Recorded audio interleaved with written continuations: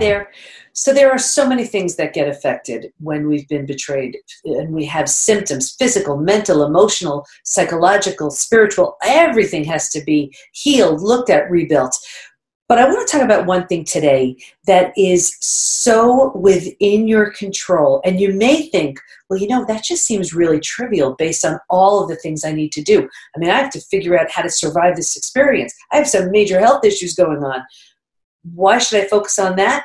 But it all works together, and it's going to give you a sense of peace, a sense of grounding, a sense of control when everything has been taken out of control. And I'm talking about your nutrition and your fitness. Now, I can already hear you say, are you joking? That just seems so ridiculous compared to everything else I have to do. And I get it, but think about it. So many aspects of your life have been completely upended, right? What you eat, how you move is it could very likely be the only thing you have control over during this time. Also, think about it. Your confidence was shattered in that betrayal. So we want to start getting our confidence back, and feeling good in your own skin is one of the ways to do just that. As far as eating, if you're eating foods that are inflammatory, that are not supporting a healthy body or a healthy nervous system, healthy immune function, your system, you're just adding that much more stress to an already stressed body and mind. So there are so many ways, but and you may have heard me talk about the post-betrayal syndrome quiz. And we've had about 8,000 people at this point take the quiz to see to what extent they're still struggling. And just today, I pulled some of just a few things I'm going to read for you. There's a question that reads, is there anything else you'd like to share? And people are sharing their physical, their mental, their emotional symptoms. And I just pulled just some of the symptoms as it relates to nutrition and fitness. So just some of the latest ones. I've gained 50 pounds in the last 2 years. I'm worried. I'm stuck, not wanting to face it. Hopelessness, anxiety, not able to fall asleep, fatigued, low energy and back pain, neck, shoulder pain, mid-back. I wake up with a lot of tension. I'm not feeling rested. My doctor diagnosed me with fibromyalgia. I gained 50 pounds. Chronic illness for 3 years, unable to work, very limited energy. Thyroid issues. My body is letting me know that I am not well.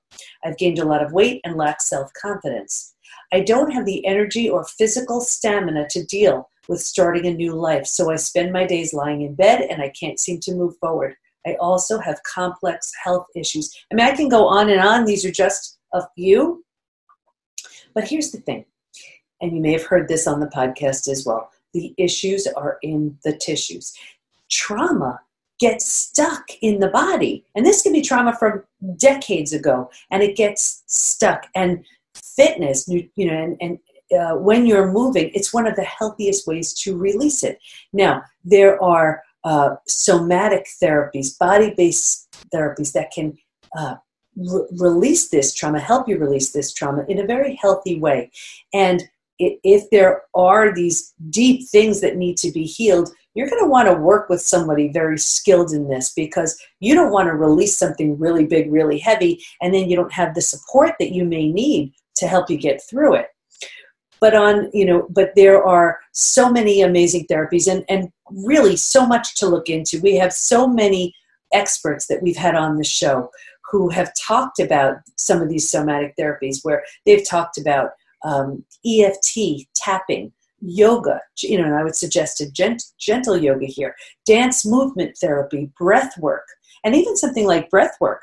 There are different types of breath work where some can definitely help and make you feel so good. And I always hear from breath work, you just need to experience it.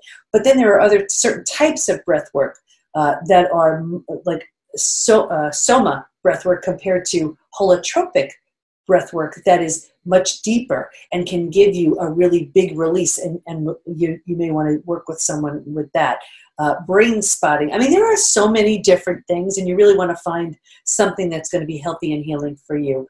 Really, my point with this is, what can you do to just get your eating a little bit better, start you moving a little bit more? So let's take your nutrition, for example? Can you drink a little more water? Even if you just did that, right? What about if you ate more whole, real, nutrient-dense food? What if you cut back on the sugar a little bit? Think about it. If you were to do even just one of those things, every single thing you do moves you one of two ways: further or closer to the body, health, lifestyle you want. So even if you made a conscious decision that I will move forward in the area of nutrition every day in the most microscopic way, that's beautiful. You're still moving in the right direction. Now let's take a look at fitness. What would happen if you decided to move just a little? Like if you went out for a daily walk, if you took the time just to do some deep breathing, if you stretched, if you did some gentle yoga. All of that could be incredibly helpful, incredibly healing. It could start to loosen up some of these things that are stuck inside, this trauma that's stuck inside. And it can give you a sense of control during a time where you feel like control's been taken away. So I hope that helps. Just commit to what can I do in the areas of nutrition? Just a little bit.